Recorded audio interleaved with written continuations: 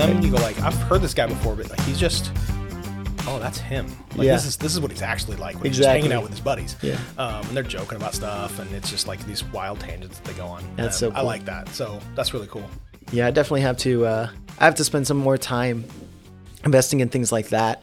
I've realized like just experiencing life, and I know that's just so silly, but it's not something that this generation is encouraged to do.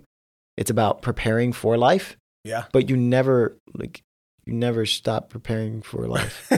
Right. And like, oh, I'm prepared now. Right. Nobody ever gets that place. But nobody tells you that. And so, no. Yeah, you feel like everything you have to do has to be to help you build whatever you're building. You don't even know what you're building. Well, and why do I always feel underprepared? Because that's how it works. That's exactly. How it works. Yes. Yeah. And that's been my conversation with like everyone now. It's just like, why is it like this? Well, it's just life, but find ways to enjoy it, you know? And that's the cool thing about it. It's just, you get to find ways to enjoy it. But then the other thing is just, you experience the creativity and the reason for living, which is just so important, so valuable. Because, you know, why do I come to this place? Why am I working here? Right. Well, because like, my relationship with the Lord has allowed me to get to this place. And then I get to come to work and share my relationship with the Lord with other people. Right. You know, and like the things that he's doing out there. But if I'm not experiencing anything out there, then this becomes dry. This well is dry. Yeah, for sure. Like I'm going to have to manufacture something to talk about. Exactly. Yeah, exactly. And I also don't know what they're experiencing. You know, that if I'm not living in their world because I don't know how to live, then how can I help them do that? So, well, and that's, man, I am a big believer that like people that go to Bible college, when they graduate, they should have to take like a year of just go work in the real world before you go work in a church. Yeah. Because I went from work, you know, at a Bible college to working at a church immediately. And like I'm 23 years old, I think at the time. Yeah. I, of course, thought I knew everything. And I'm like, I have no actual life experience outside of Christian bubbles. And I'm like, who am I talking to? People that live outside of Christian bubbles. And so like, I didn't even realize there was a disconnect the whole time. Oh man. And so I'm like, man, there's so much. When I left ministry for a while and went into like corporate world and all these retail, I'm going like, this is what it's like. Yeah. Because I was almost 30 at that time. I think I was 30. So I think having that skin in the game of like, you need those real life experiences in order to know what you're talking about. I think more than that is like, that's important. That is so important. That's like, that aids ministry and aids, you know, clarifies why we do what we do. Right. But even more than that, more important than that, what the thing that impacted me the most and continues to impact me the most is a realization of what life is like without God. Yeah. Not walking that walk, but because you're living alongside people who don't know him. Yeah. And you get to experience that, you know, you get to see it through their lens. If you're willing, like you have to be willing, you have to desire those relationships. I mean, you don't even put yourself in those situations. Like most Christians don't, you know, because they're not willing. They want to be safe. They forget the whole point why we're here, you know? And so, but when you do that, you realize what you have, you know, you realize that you have the creator of the universe, you know, on speed dial, you know, which is not even a thing anymore. That's crazy. Speed dial is not. Come on, Grandpa. That's retired. Like, it just, oh my goodness. Let me go get your Rolodex for you. Exactly. Yeah. Oh my gosh. But, sound like me. Listen, that's a good thing. Praise God. Oh my goodness. Thank you for the compliment. Oh man. Yeah, you'll think differently as you get older. Oh man. So, all right. So should we jump in? Let's do it. Okay. So, hi everybody. Welcome to the Family Ties podcast. I'm Jerran. This is with me, Jon. Hi, Jon. Yep. Hey. How you doing, Jerran? Hi, everyone else. Goodness, there could be anybody listening right now. There could be like 400 or 400. We have no idea. But like that's oh gosh, nerve-wracking, but cool. It's probably 400. All right. So we've been talking about how to talk with our kids about specific things, specific topics that as parents we should be talking about with our kids on a regular basis, and how do we do that? How do we go about that? How do we have the correct mindset to kind of jump into those conversations? Like, what are we even trying to teach our kids about these topics, stuff like that. So it's been some really good conversations. We've talked about choice. We've talked about faith a lot. Mm-hmm. We're going to talk about some other things coming up that'll be fun. That I'm even nervous about mentioning. It's like, oh, they're going to talk about that. Yeah. You're talking about the money one, right? That's totally what you're talking about. Exactly. Yeah, that's exactly. So we will be talking about money. We're going to talk about sex because that is an important conversation to have with your kids. But that's not what we're talking about today. Today we are talking about praise God, obedience. Even though this one is just as bad. Yeah, like, I've been thinking about this one ever since we mentioned it. Ever since we started talking about choice, I was like, oh no, this is coming. Oh no, because obedience is something everyone struggles with. It is. Well, and it's like this. I don't know. It's like this raw nerve. Like it is. I mean, you work with teenagers. Yeah. This is such a thing. Like this is such a right at the surface topic of conversation. It's right there all the time. This is on their minds. Well, I've never heard somebody say, you know what I love to do? I love to obey. Oh yeah. Well, our culture just prizes obedience, right? Exactly. Yeah. Yeah. That word is just like, if somebody tells you to obey, you're already in trouble. Yeah. Yeah. If that word is being used, like you feel like, oh, I've done something wrong. Right. Well, and it's so interesting because as a parent, I'm going, but I need my kids to obey me. Right. That's really important. And by the way, God says so. Rarely does a student say, hey, John, I need to obey.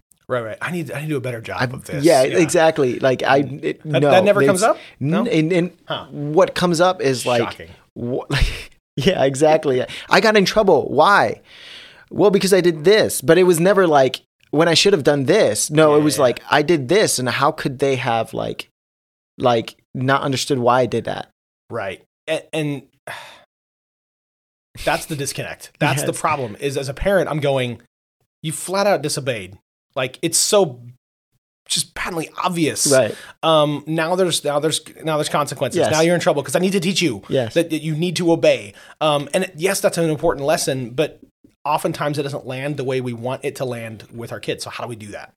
Yeah, exactly. And how do, again, like there are things here that like students naturally are not able to what's it called? Like they don't even notice it's happening there. Like it's not going on. Like they can't get their minds in a place where they understand, that obedience is even a factor here. It's something that they didn't do. They didn't realize they didn't do this. Right. There was a rule that was missed, or there was a direction that, or a heat of the moment. Yes. Thing. I mean, this totally connects to that, the conversation we had before this of like choices, like we were not realizing that choice was even a thing here. Yeah. But here with obedience, it's like, when did I have to obey? Why did I have to like, what is obeying? Should I even enjoy that? Like, these things. Or the opposite, which is all I have to do. All I do is obey. Mm-hmm. I just have to do what I'm told all the time. I have authority figures. I have parents. I have teachers. I have coaches, yada, yada, yada. And so all I do is I have to obey. And like, I feel like subservient to everyone. And that's a really popular notion. That's a very common thing with especially teens, with elementary kids, like everybody. I mean, it's this, if I'm a minor, I don't get to make my own choices much. I have all these authority figures in my life that I pretty much always have to defer to. Yeah, and what's interesting is that it's never the same situation. I have students that I talk to where that is their life. I have other students where their whole life is, choice. Like they get to choose everything. That's rare. That doesn't happen that often. But when that does happen, obviously, like, it's chaos because, and when that is their whole life. So what I'm saying is we need both. Like, yes, students need direction. Right. Kids need direction. They are clearly not equipped for life yet. Yeah. I think we talked about how, like, when I was younger, there were moments in my life, especially in high school, where I was like, man, I wish someone would tell me that I need to do this. Yeah. Like, you need to do this here. but nobody's telling me that. Right. Now I have to figure it out. And then I just find out when I'm wrong. Yes, that exactly. It was the wrong thing. Exactly. And so like that was just so important. Yeah. I realized like, and the good thing about that, God used that, and just as God will use anything we bring to the table, but that doesn't mean that, if we get to choose what comes to the table, why not bring good things to the table, right? Like we get to choose. But in those moments, God used that to encourage me to go to scripture and find out, and dive into my relationship with him to learn about obedience, to learn why, I should do these things and all that. But that's not always the case. Yeah. That's rare that's the case without somebody or, God placing that in your heart to do that. Yep. So I think, I think where it begs the question, why obey? Because I mean, we have this disconnect, right? We're telling our kids, you need to obey, you need to do what I'm telling you to do. You have to respect my authority, and God says so, and I know more than you, all these kind of things. Right. And our kids don't typically hear that well. No. They respond differently than we would hope usually, and so there's this disconnect of why this is really important, why obedience is so important. And what do we mean by obedience? And so let's talk about that, because I think there's some things that as parents we have to examine and make sure we're looking at things the right way, have the right expectations, and that we want it for the right reasons too. Oh man, that's a whole that's the whole thing. So we have to be honestly looking at ourselves and go, why do I want my child to obey? Yeah, we will say it's because I want what's best for them. I want to raise them up. And that's true. Mm-hmm. But many times in the moment, that's not why I'm enforcing something. Yeah. Sometimes it's like, I just need it quiet. And so I'm telling you to be quiet. Right. Or because it's simpler than sitting down and trying to explain to you all these things. I just need you to trust me and do it. Just do it. Yeah, exactly. I mean, you're teaching so many things there in that moment. That is so scary, to think like, that somebody would live their life that way, that someone would give them no reason to do something except do it because I told you, and they would go and do it. Like whenever we see that in our culture, people blindly follow other people. It's dangerous. It is. It can be. Exactly. If you hear your kid is doing that or your students doing that, they're blindly following their friends, not asking them why they've decided to do those things. Yeah. Boy, that's like, you would be so mad. And we want our kids to go, like, we want you to think for yourself. If somebody, if your friend jumped off a cliff, would you do it? That whole thing. Exactly. Right? We want you to think for yourself. But oftentimes the way we approach obedience with our kids actually reinforces the opposite of like, just don't ask, just, no, I need yes. Your answer needs to be yes right now. I need you to do it. And that's it. Right. And we have the right to say that. Yeah. Let's be clear. Right. We have the right. We are justified in saying that. Mm-hmm. That just might not be the most helpful thing most of the time. Right. Sometimes there is a place for that. Yeah. I agree. Yeah. But we have to be careful with it. Yeah. And like, and I think those times are so important. I think those times are made clear, not just to the parent, but to the kid sometimes too, the student sometimes too, because you're banking on your relationship in those times. Yeah. Like those are your reasons. Right. You do this because you care about me. Yeah. Like, why did I get up this morning and, get my mom flowers and give her a gift for her birthday? Right. It wasn't. Which you actually did that today. Right. Just, that wasn't exactly. a retort. That wasn't like a hypothetical exactly. situation. Yeah. You actually did that today. Yeah. Well, there are so many reasons, yeah. But the primary reason is because of my relationship with the Lord. Yeah. And because of my relationship with my mom. My relationship with the Lord has encouraged my relationship with my mom, and it has reminded me of the things that are important. And, some people are like, they're required to do that. It's assumed to do that, right? Yeah. And you have to put that rule there. I've heard parents tell their kids, you do that because you do that. Right. And it's the same thing. You're saying the same thing there. Yeah. It's just done because it's done. But that's not why I do that. Right. And anytime something is done just because it's done, there's no meaning behind it. You can tell that, we talked about like the chemicals that are given off. You know, there's science behind this, that when you give off chemicals to say that I'm doing something because I love you, your dog, like if your dog does something, just sits there. I had looked up the other day why my dog just keeps sitting and staring at me, right? And she's not hungry. She just ate. I took her out and everything. She just loves to sit there and just stare at me.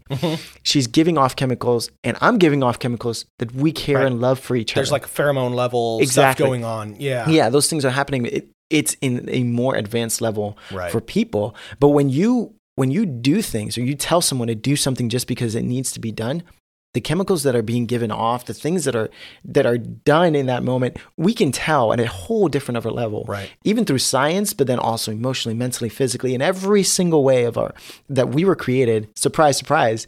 You can tell why you're doing it. Yeah, and it is just why obey, the reason for it is just so important. And having conversations that start with the question as to why, that answers that, is just vitally important. And I think that's the crux of this conversation, is why a child needs to obey me, why my kids need to obey me. And I think that's not only something that we have to examine for ourselves, but we also have to explain it to them. And we have to be honest with ourselves. I think as a parent in this culture, my kids' level of obedience is a direct reflection off of my success as a parent. Yeah. Like, and so we all know, like if you go to the grocery store and there's this, mom or dad and their toddler, and the kid is just off the rails, like screaming or throwing stuff or grabbing stuff off the rack and making a mess,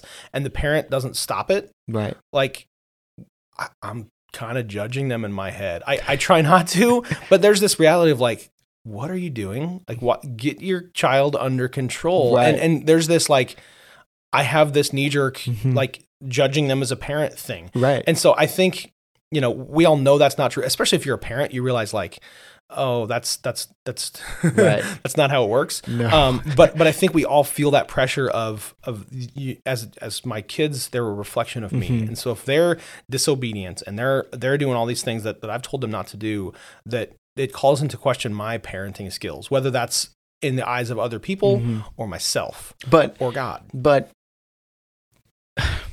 we talk a lot about this. Yeah. We even joked about like maybe even starting. Yeah. How does God parent? So that is through this. I mean, as we've prepared and talked about this conversation, we visit this a lot. It's like, that's been the pattern of if God is the ultimate parent, right? Let's look at how he does things. Yeah. And his kids are horrible. Like his kids are out of control. Yeah. And he spoils them, and he like doesn't punish them as often as probably he could or should. Yeah. According to our standards, as long as it's other kids and not me. But he comes to their rescue all the time. He plays favorites. Like he does all these things, and you're going, okay, well, if he's a parent, then by our standards, he's a terrible parent. Yes. Which we know isn't true. Like God is the ultimate parent, and he parents in a way that's so much better than we could ever do it. And he's more loving and more patient and all these things. Well, I think so. Give an example. Can we give an example of how God parents? Yeah, like, because I'm just thinking like, we're making big claims. Yeah. We're making massive claims. So Abraham, or at the time Abram. Oh no. Yeah, we're going here. So he, God has called him to go, and so he and his wife go to this foreign land. Yeah. And the story stands out to me. I just read this not too long ago, and I'm like, man, every time this story, I'm just like, it almost makes me mad. Like they go to this land, and he's afraid for his life because his wife is beautiful, so he's like, tell him you're my sister. Is he afraid for his wife or for his life? Well, that's debatable.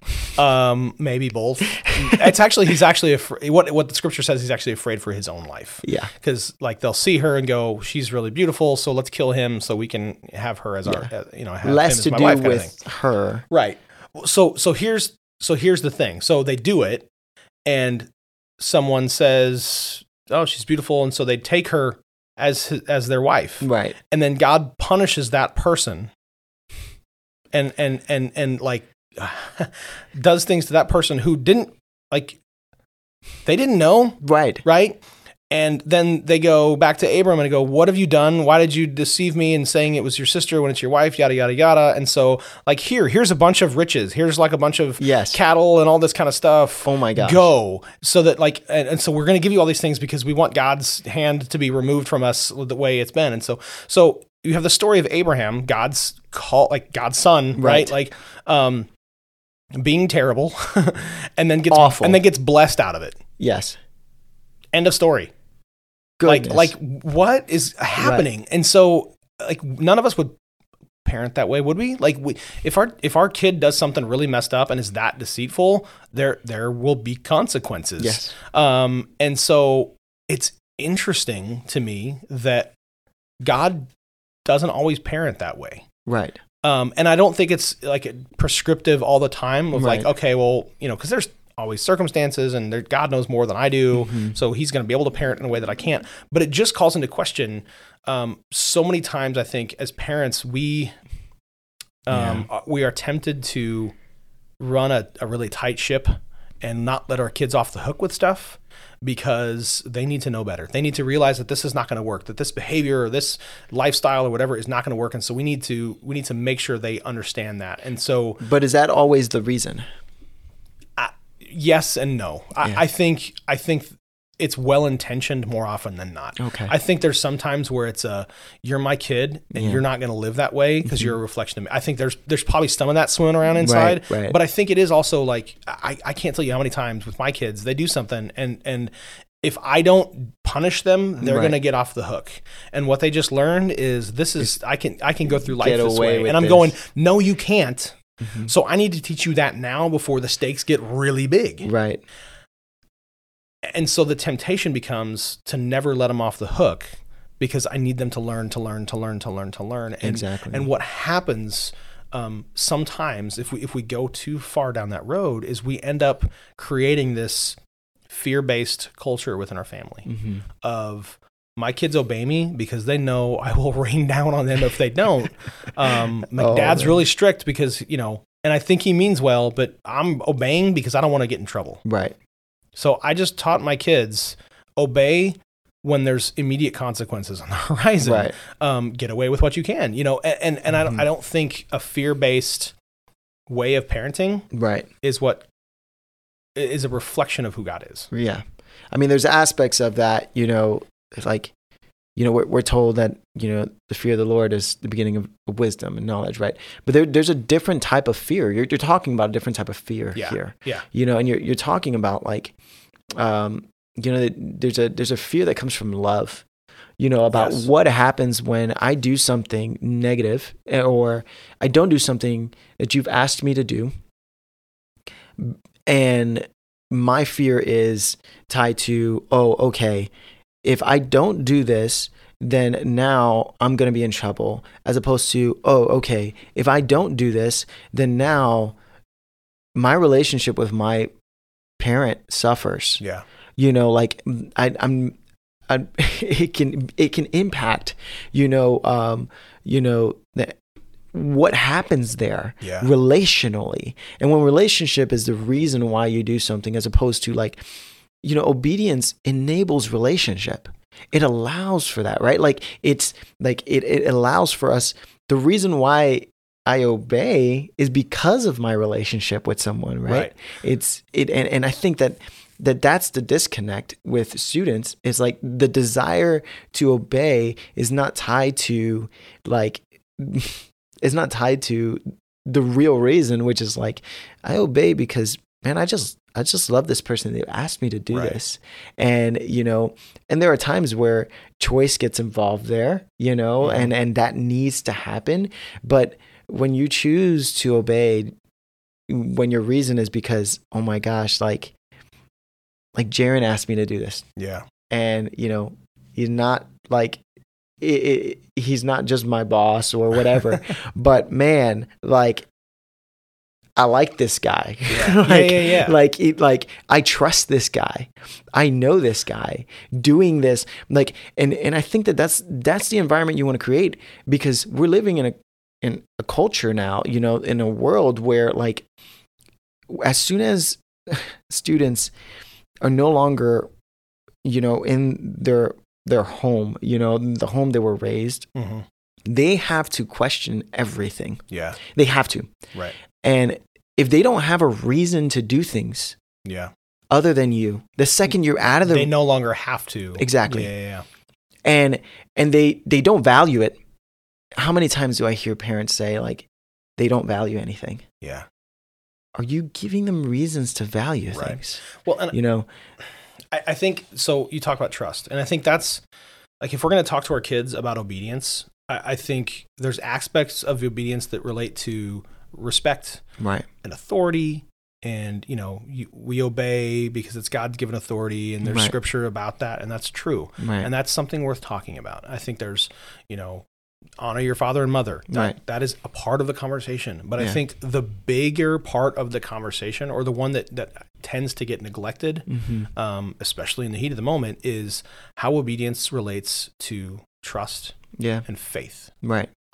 And how this can become a conversation about what it means to pursue God and trust God. Right. Because let's face it, as an adult, so much of what God wants me to do, I don't have to do. Right. And there aren't immediate consequences if I don't. Yeah. And so what he's calling me to is to trust him and say, but there's a better way, and I'm hoping that you'll choose this one. Exactly. And based on my relationship with him, based on the trust that I have in him, will determine a lot of whether I do those things or not. And I think this becomes where the conversation can be with our kids of, I'm asking you to obey, not just because I know more than you, not just because you're my kid and you have to, says the Bible or says the law or whatever. That's all true. But I'm asking you, like, it's an exercise in trust. Like, do you believe that I have your best interest at heart? Right. Okay. Well, there's going to be some things that I'll ask you to do that won't make sense. And so you'll have a big decision to make. Are you going to believe that in that moment? If we're having these kind of conversations with our kids about obedience, then think about how that translates to adult life in general, and more specifically, their own relationship development with God. Yeah. That is massive. That's what faith is. Right. I mean, these are the conversations I have with God about my own trust or lack thereof, and faith and lack thereof. Like that. It's kind of the same blueprint in a lot of respects. And so it's a much more useful conversation if it's based around these ideas of trust and faith and how it relates to me obeying. It's not because I have to. It's because I trust this person to lead me where they think is best, and they do. I believe they have my best interest at heart. Yeah. And I think that's why, like, you can, Jesus says it, right? Like, how do you know that you love me? Like that. Yeah. How do you know? Well, you obey, right? Like you can tell that. Right. I know that you love me because you're obeying it. Right. Like you trust me enough to do what I've asked you to do. Right. And but I think I love what you're saying, Jerran, because you're talking about creating opportunities for those conversations to happen. Yeah. And I think that one of those times, and it's not all the time, but one of those opportunities that happens often, but gets shut down almost every time, is when somebody asks, like a student, might ask their parent, "Hey, why do I need to do this right now?" Right. And I think diving into that, that's a perfect opportunity to dive into, that trust aspect of it, right. Explaining that, because they can't make that connection. No. And they haven't thought about that. They haven't thought about what, they don't know the reason. They don't value that. They don't, they're not in that place where they can see that, and so when your student asks you that, sometimes you should respond by giving them reasons, helping them value why you're asking them to do this, making it clear, because we see that in Scripture. We see God sometimes, not all the time, sometimes flat out explain, why we're called to live a certain way. Right. But then we see the exact opposite, where God literally says, please just do this because I'm asking you to. Right. Because I love you. Yeah. And man, that's so good. And I think that, so when our kids disobey, is another time to have that conversation. And so I think an important question is, what do I do when my kids disobey? Yeah. And I think the blanket statement of it always has to be the same type of response isn't good, because for just the reasons you said, sometimes God provides consequences for them. Sometimes he allows consequences. Sometimes he gets them out of it. And sometimes he gives them a conversation of why this is important. Sometimes he's just said, I can't explain, just trust me. Yeah. There are different moments with different contexts. And so as parents, we're going to have the same thing. Maybe if our kids disobey, sometimes consequences are the right answer. Yeah. Sometimes grace is the right answer. And there's not a formula of this not. is when you do this is when you do that. You have to know your kid. And you have to be in tune with the Spirit and go, how do I respond? Amen. And so I think when our kids disobey, we have to ask the question, okay, what type of moment is this? What's the best way to proceed? It doesn't have to automatically be, okay, well, there's consequences. You broke the law, and so this is, this is the punishment. That's I feel like that's skipping a step. I think first we need to go, what type of moment is this? Is this a hill to die on? Is this no, this is one they got. They will they will learn all the wrong things if I let them off the hook with this. Right. Or is this a moment to give grace, and err on the side of relationship and trust? Yeah. Because we see God do it that way. Yeah. We see him respond all sorts of different ways in different moments. And so I think that gives us the ability to go, okay, well, it's not an automated response then. And I think, just to be practical in a way, because I love that you said, we are skipping a step, because, we should be asking, what time is this? What time, what should be done in this moment? Yeah. And I think taking that question to God, like you said, is so valuable,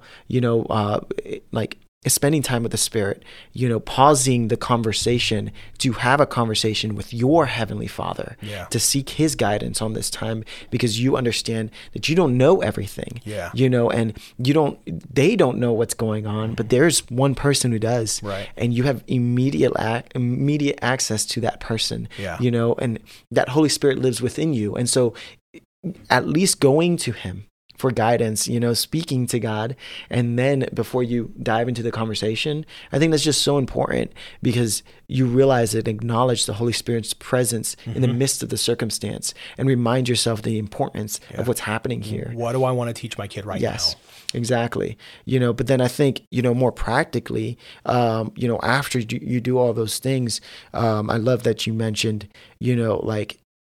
evaluating the situation and how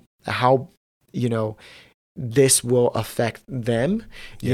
Sometimes as we know, when we sin, some sins have immediate consequences, right, that are so visible that if somebody puts punishment on top of those consequences, right, it makes it unbearable to even live. Yeah. It removes your ability to see a reason to exist, and there's a danger there. It's destructive. Yeah. And the church, I think parents sometimes, people, we run into that situation where we get tempted because we know how bad whatever is done is, and so we get tempted to add on to say that's not enough. Right, we want to make exactly. Yeah. We want to make sure punishment is enough. I love the example that you gave when we were talking through this about a kid getting a ticket. Yeah, I love that. Yeah. And then you explained how the more tickets they get, the less likely it's going to be for them to be able to drive. Right. Not just because you might take the keys away, right, but somebody else is going to. Right. This is where this goes. Right. Exactly. Let me because they won't know. We have to connect those dots and say okay, if this is how you choose to do things, yes, this is where it'll take you. Yeah. And I think realizing that, looking at the whole situation, throwing everything on the board and asking the Holy Spirit for his guidance on what's the best way to let them know. And there are times where the consequences are not immediate. Yeah. There are times where you said, and I love this too, that you mentioned this, where they do technically get away. Yeah. Right. Where you should lay down the law, right, and be like this is just flat out wrong, right, and there should be punishment there, but there are times where it does look different, and I think thinking through those things and asking the Holy Spirit for guidance there is just so important. Yeah. It's so hard, and it feels scary because it's hard to know in the moment what the right thing to do is. I think it's important to look at, okay, there are times God totally came to the rescue, and they the Israelites or this group of people or whoever it was got off completely free. Yeah. So that's not off the table then. As a parent, it's not like that's never an option. Right. Is that always an option, or is that always the move? No. But it's not a never either. And so that it brings it into the conversation. So we need to weigh that factor. We need to weigh things when our kids disobey. We need to weigh and go, okay, that's a thing. That's important. And is this one of those times?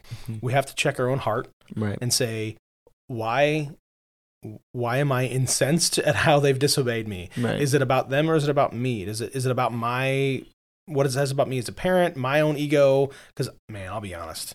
As a parent, that's there. Oh, man. Like when my kid disobeys me in a certain way, like it's not all the time, but with certain things, if they just flat out do this other thing, I'm like...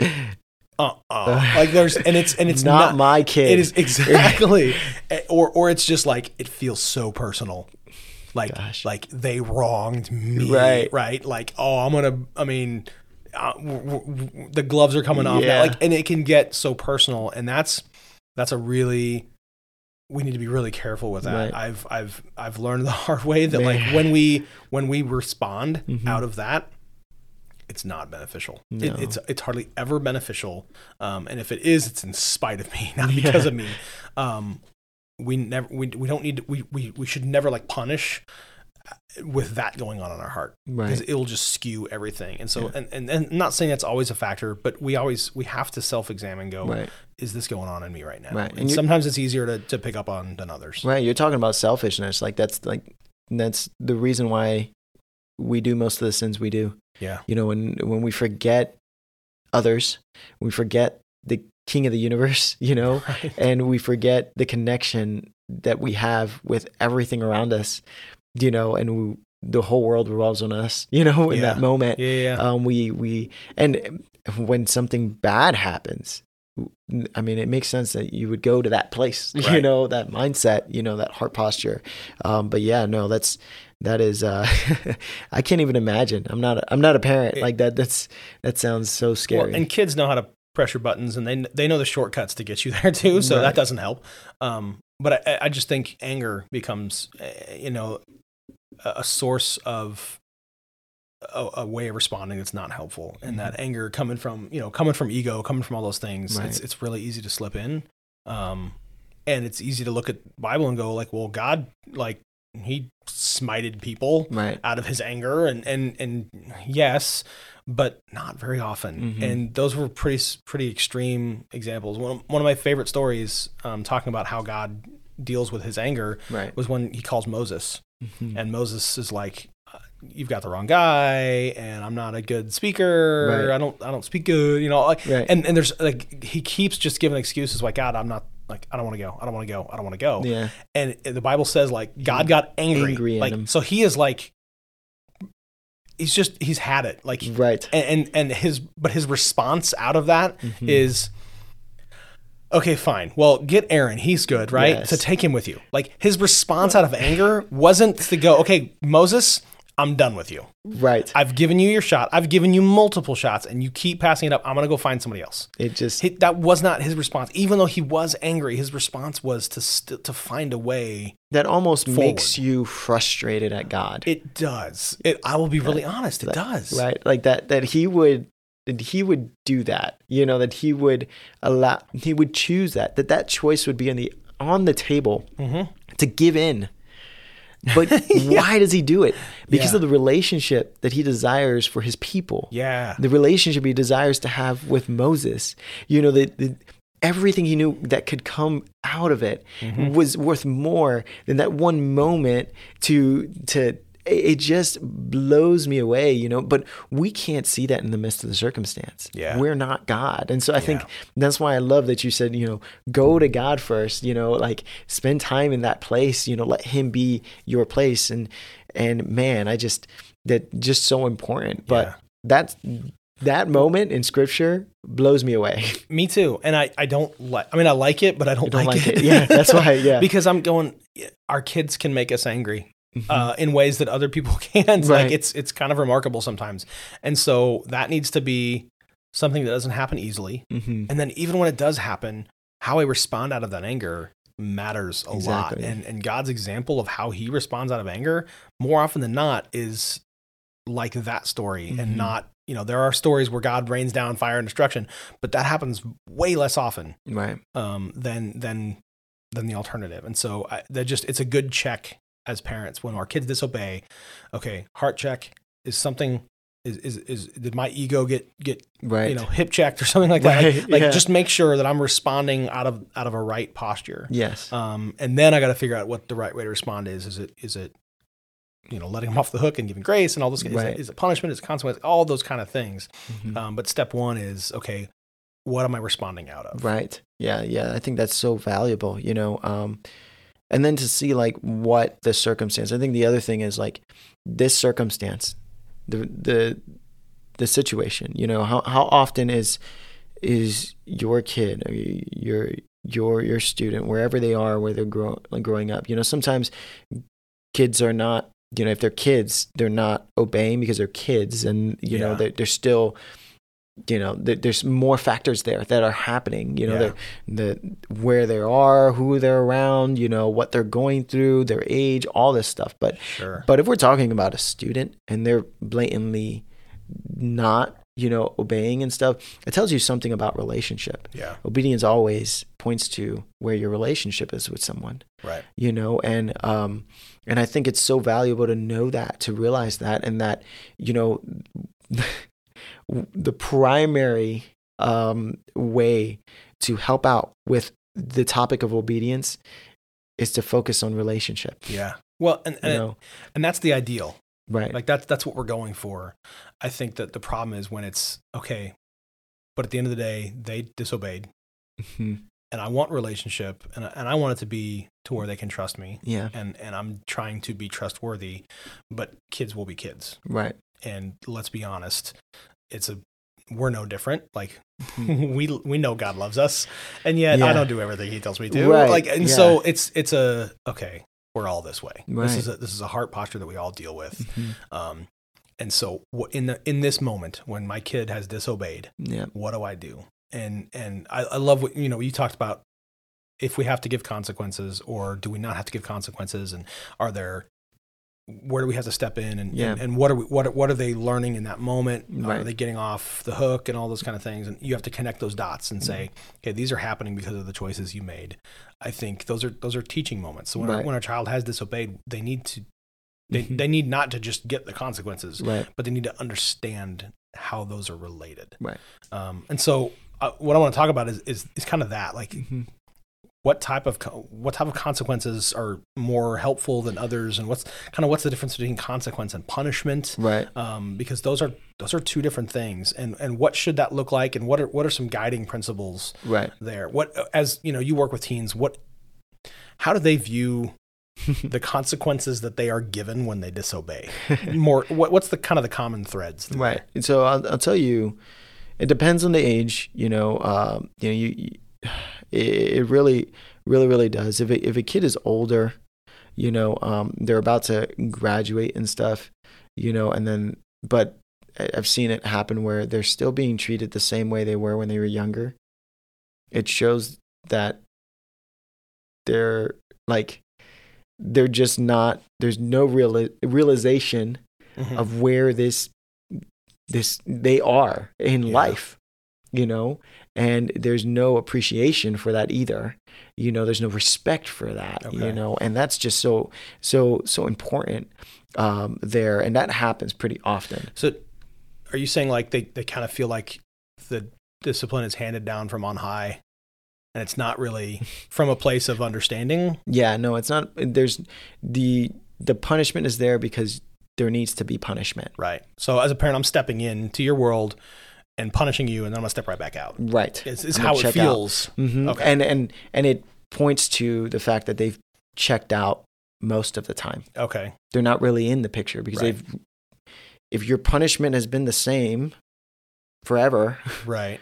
The way you respond has been the same forever. It hasn't changed. Gotcha. Then it shows that you don't know your kid. That's interesting because as a parent, we want to be consistent. Yeah. And so, right. Okay, I want them to understand like this is the deal. This is what they can expect if they make this choice. Right. And so we value, like we think it's important to be consistent with that. Okay, however many times it's going to take you to learn this, you're going to learn, like, we'll just keep going until one day you'll go, okay, I'm tired of this. Right. I'm stuck in this loop. I knew this was going to happen and it happened again. And I knew the consequences and the consequence happened again. So I'm going to make a different choice finally. Right. As a parent, we're going, it's going to, however long it takes, that's what they need. Right. And you're saying as a teenager, they're going, my parents have no clue what's going on in my heart and in my life and all this kind of stuff. They're giving me this punishment that seems obscure and just there to be there because something has to be. It's almost like this placeholder punishment because it's got to be something. Something needs to happen. Okay. Yeah. And like that's why, if a student does something wrong in youth group, and I have to have a conversation with a parent. Right. I always start with having a conversation with a student, like, right. And letting them know why these things, the next steps are going to happen. Yeah. This happens because of this, and this happens because of this, and then these people need to know that because of this. Right. And it's out of your hands now. You made this choice, and that's how consequences work. You don't always get to control them. Yeah. Exactly. I've had that conversation with my kids. Exactly. Yeah. So you're walking them through, but that rarely ever happens. And parent doesn't sit down and explain those things that often. Okay. And at least from my conversations with, they're always confused. Gotcha. So, like they don't understand why. I'm so conflicted by this. I don't disagree. And but I'm also saying it not necessarily because the parents haven't attempted to connect those dots. Right. I had an issue this week with one of my 9-year-old that you just called them out. I totally did. She doesn't listen, so it's okay. I mean, just dealing with some dishonesty, right? And so we said, okay, you've had several chances to tell the truth, and it was not just one thing; it was like several things within a couple hours. Right. And we're saying, okay, so here's the issue: you can't do this, and here's why this is bad, and here's some of the effects, and so like this is not a good way to live, and so because of your poor choices, and we've given you chances to confess, and you didn't. There's going to be some consequences. So we had talked about more screen time this evening. You're not going to have any more screen time this evening. And so the meltdown happened, and it was some door slamming and whatnot, and some avoidance, and we just that happens. And so when we sat down and talked with her, and just kind of we're trying to connect those dots. Right. I did what I think is a pretty good job of explaining, like, here's why what you did was an issue, and we told you there's some consequences on the table, and you continued to do it, and so here's what happened. And so I said, like, so why are you? So why don't you get any more screen time tonight? I don't know. Okay, because you said I couldn't. Okay. But why did we do that? Because I lied?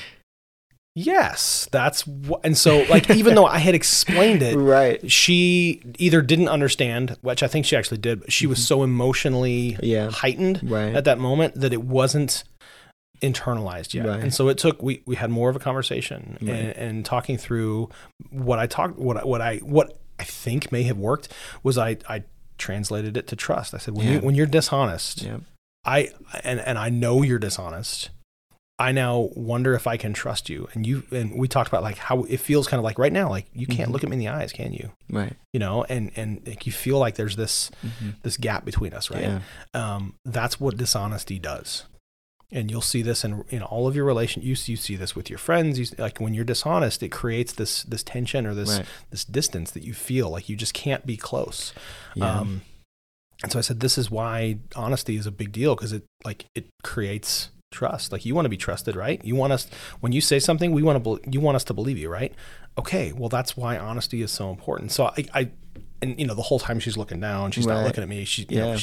And so what I did was then I said, it's hard looking at me right now, right? Mm-hmm. Like you feel like you don't want to. I said, come here for a second. And so I hugged her and she just like melted into me. Oh. And we hugged for like 5 minutes. Right. And that whole, like, you can feel her shoulders, like, she's crying and stuff like that. But that's, the guard came down. Yeah. And that's when the conversation turned. And so it needed both the consequence in that moment. Mm-hmm. Like we carried through the consequence, right? But we made sure she was aware of why this happened. And so now she's not just, she doesn't get it. Now she's just upset that she doesn't get screen time. She gets why she doesn't get screen time, but she's just upset about it. Right. And so we talked through that. Right. But it took both the giving consequences and explaining those consequences, but also the compassion, the closeness, I'm going to come across this divide to you now. I love that. And there was such that it feels like counterintuitive. Like you feel this distance. And so now as a parent, I have to close that gap. Yeah. But that's actually what helped the moment land for her and help her. And, hopefully it makes a difference. We'll see. I think what happens, and I love that what you just said, as a parent, you have to close the gap. Yeah. So many times parents are looking at students, and that's what I see when I talk to students. Parents are looking at students as if it's their job to close the gap. Yeah. Yeah. And like I'm here as a parent, and you broke it, and so you can come back whenever you want, but it's up to you. Like that kind of thing, right? And also, like, they also look at the punishment as their way of closing the gap. And that's, you placed the punishment there to show that there's a consequence for what happened, but that wasn't how you closed the gap. Yeah. Yeah. That's not what you did to close the gap. Yeah. That was an outcome of what she did. Right. But you did so much more, and she had to do something too. There's truth there. Yes. Like she had to choose to get up and hug you. Right. And she could have said no. Right. At which point I would have gone over to her. Right. And just, even if she doesn't hug back, I'm hugging her. Right. Exactly. And so that, but it shows like we all know that when a parent and a student in that relationship, someone knows more.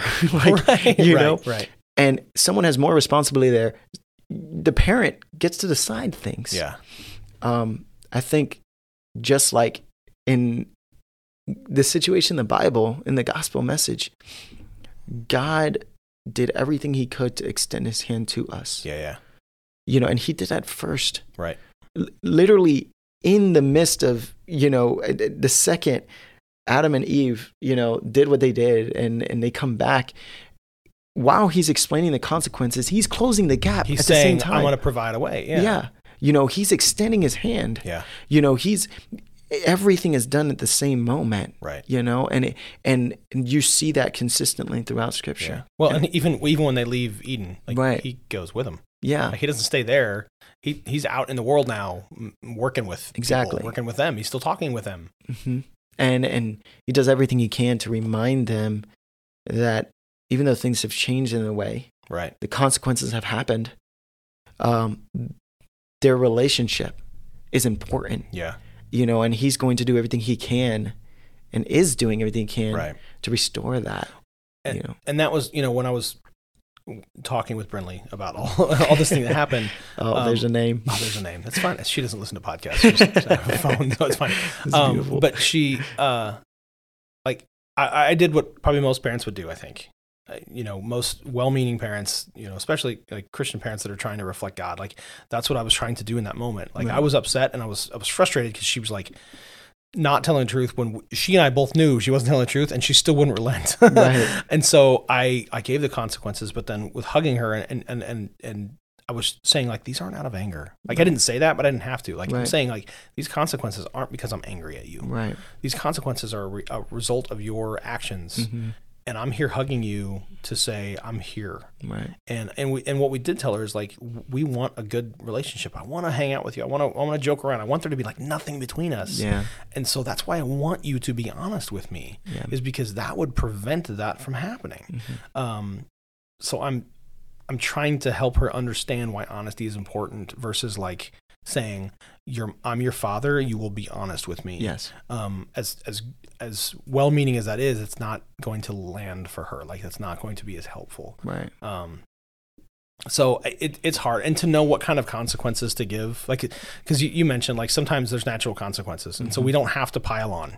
Yeah. And when you look at Scripture, that's what God does more often than not. Yeah. Is God says you're going to disobey me, you're going to try to do things on your own. Mm-hmm. Okay, do things on your own. Yeah, it's so important that like they realize firsthand by experience. Yeah. Why the rule was there. Yeah.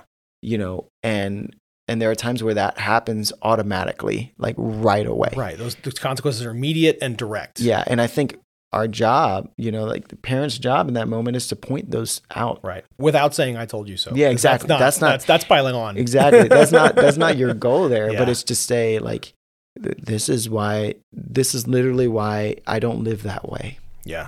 Like that's what and you're saying like, I have that rule in place myself for me. Right. I obey this way. Right. I live my life this way. And I'm telling you to do it this way because I've tried it the other way. It doesn't work. Right. And it leads to what you're experiencing in this moment. Yeah. And I know you don't want that. Right.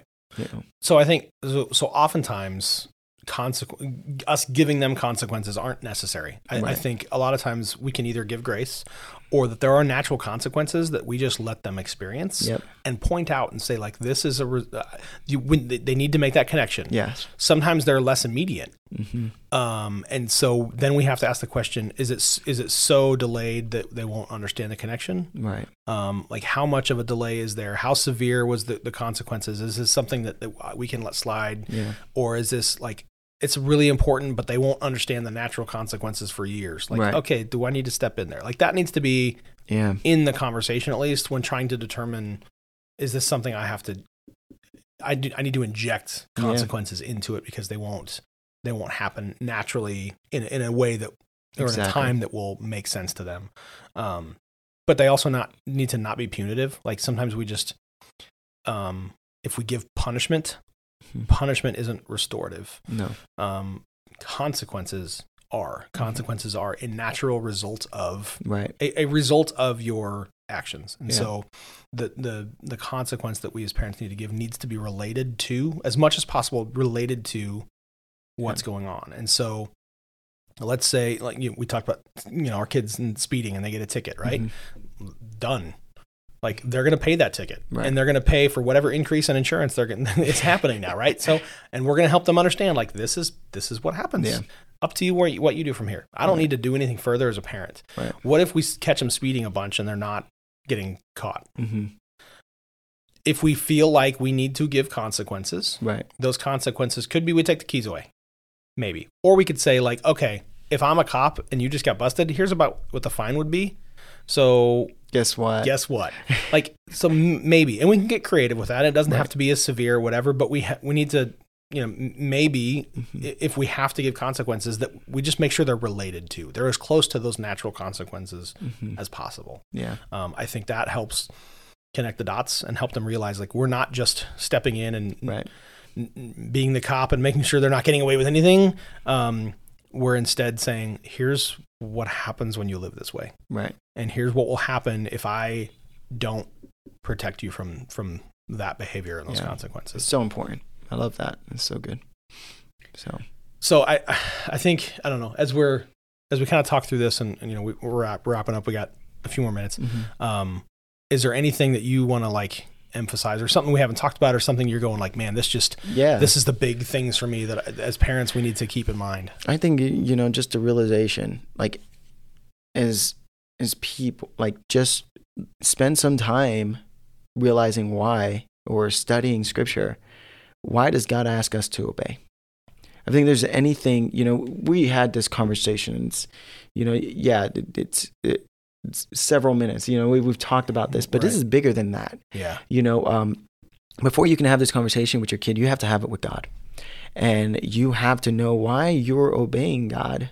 Why do you do the things you do? And why does God ask you to do the things that he asks you to do? Yeah. And coming to that realization, it's seeing that everything in the Bible is about your relationship with him, your relationship with others, and your relationship with yourself. Yeah. And that God doesn't ask you to obey because it does something for him. Because there's nothing we could ever do that can give him something. He has it all already. There's nothing, we're almost causing things, like making things that he needs to deal with, like that's, we're more work than exactly, anything. exactly. It's not about what he gets out of this. Yeah. That's never here, it's almost always about that we get to experience something, and the reason why the 10 Commandments are there, the reason why, Jesus did what he did, the reason why we get to live the life we get to live is because this is what, like, he created us to experience, this is how we get to, like, live life fully, and when you have that mindset, when that's your heart posture, then when you go to explain that, or you have your own rules, because that's something we didn't talk about, is that sometimes there are rules that are dumb rules, right? Like, it's just like you have that rule, or you're asking them to obey something, that really doesn't make any sense, which does happen. I've had conversations with kids, and it's like, when that happens, it helps you reevaluate and look at everything based off of, like, am I mirroring the image of God here? Is the reasons why I'm asking them to obey clear? And do I have actual reasons that have to do with them experiencing life to the fullest? Yeah. Jesus said, I came to give life, and life in abundance, right? Like, that's what he came to do, and is that being translated? Yeah. So that's cool. For me, there's, a couple things. One, the big thing, I guess, is we need to examine what kind of culture we're creating in our family. So when I look at why God wants me to obey, why God calls me to obey, and how God, like, gets me to, it's not through control, it's not through coercion, it's not through threat of punishment. It's like you said, he's trying to inspire us and say, like, I have more for you. There's a better life for you. There's a better way of living. Please listen to what I'm saying. Right. And so how we parent, and how we talk about obedience and how it relates to all these other facets of life will be a huge portion of how our kids learn to relate with God. Yeah. I mean, if we're equating obedience with fear, or, blind faith, or just, obligation and all of those kind of things, then there's a good chance that that's how they'll interact with God, and that's how they'll view God, and that's how they'll, read the Bible. But if we're saying obedience is born out of love and trust and faith and an ever deepening relationship, right? And that's the kind of conversations I'm having with my kids. Then it's going to temper and kind of determine how I respond when they disobey, because they still will. Right. But it's going to point them to how God is as a parent and what he's trying to have happen. Yeah. And it's going to influence how they react with God. Are they going to be afraid of God when they disobey him? Right. And should they be? They'll learn that through their families. That's how we all do. Is how we interact with our parents is a big chunk of at least how we start interacting with God. And so, if I'm afraid to do wrong things because I think God's going to be angry with me, or won't like me, or will punish me, or I'll be on the outside looking in, like, we can push a kid to that type of lifestyle with how we deal with their disobedience. Yeah, that's so important. But it's really easy to have happen. And so what kind of image of God are we trying to represent? What kind of relationship and how does obedience relate with God, and how do I parent in a way that points to that? And where does grace come in? Like, it's so much more complex and rich. It's not about this, like, code of ethics of here's these rigid lines of how you have to operate and obey and disobey, and this was what happens to you. If we parent that way, that's how they will view God. Amen. And that's huge. And the other thing, and I want to close with this, is that our disobedience is not a reflection of God's parenting success. Right. Because I think he's a great parent, and yet we all disobey a lot. Yeah. And so therefore our kids' disobedience isn't a reflection of us. Right. And I think that's something that's important for us to keep in mind. It's very easy to feel like a failure as a parent. It's and because we do fail, like there are moments that we fail. I mean, oh my goodness, there's so many moments I want back. And yet my kids, even if I do it perfectly, my kids are going to disobey. And so I need to remember that, because they're going to disobey. True. Right. So, yeah, man. I want to do something kind of different. Okay. I'd love, and if we've got a moment or two, I'd love to pray over the audience. Yeah. Because chances are, if you're listening to this, you can be in a position where your kid never obeys, and then you're in here and you're struggling, you're scared, you're feeling all sorts of different ways. And, but I'd love for us to pray for them. Yeah, that'd be great. So you want to go ahead and pray? Yeah, awesome. That'd be great. Father God, I thank you. I thank you for everything that you're doing and the way that you're moving. And I pray that regardless of who it is that's listening to this, God, that they can see you, that they may experience you and your goodness, God, and may they come to know you in a greater way. Lord, we're talking about obedience, and I'm not a parent, but I'm around parents and I'm around students, and I myself know how hard it is to obey, God, to obey your word, especially when I feel far from you, God, when my relationship with you is in a different place, not in a good place. So Lord, I pray for help. I pray for help for these parents, God, who need you, who are seeking for guidance from you, because when they're listening to this, they're asking for you to guide them, Lord. It's not me or Jerran. We don't have the answers, but we know the one that does. And so, Father, we ask you to guide them, to provide for them, to be there for them, for the healing and the encouragement that they may need, Lord, so that they don't quit, so that they know that you're there with them, God, that you've got them and that you've placed them in the seat that they are, and that you know what needs to happen, and you will protect them and guide them, and that you have it all under control. God, we pray in thanksgiving for those who are listening, and we pray in thanksgiving for all that you're doing. We love you. And in your name, Jesus, I pray these things. Amen. Amen. Cool. Good stuff, man. Yeah, man. This is a great conversation. Yeah, I'm so glad. Thanks, man.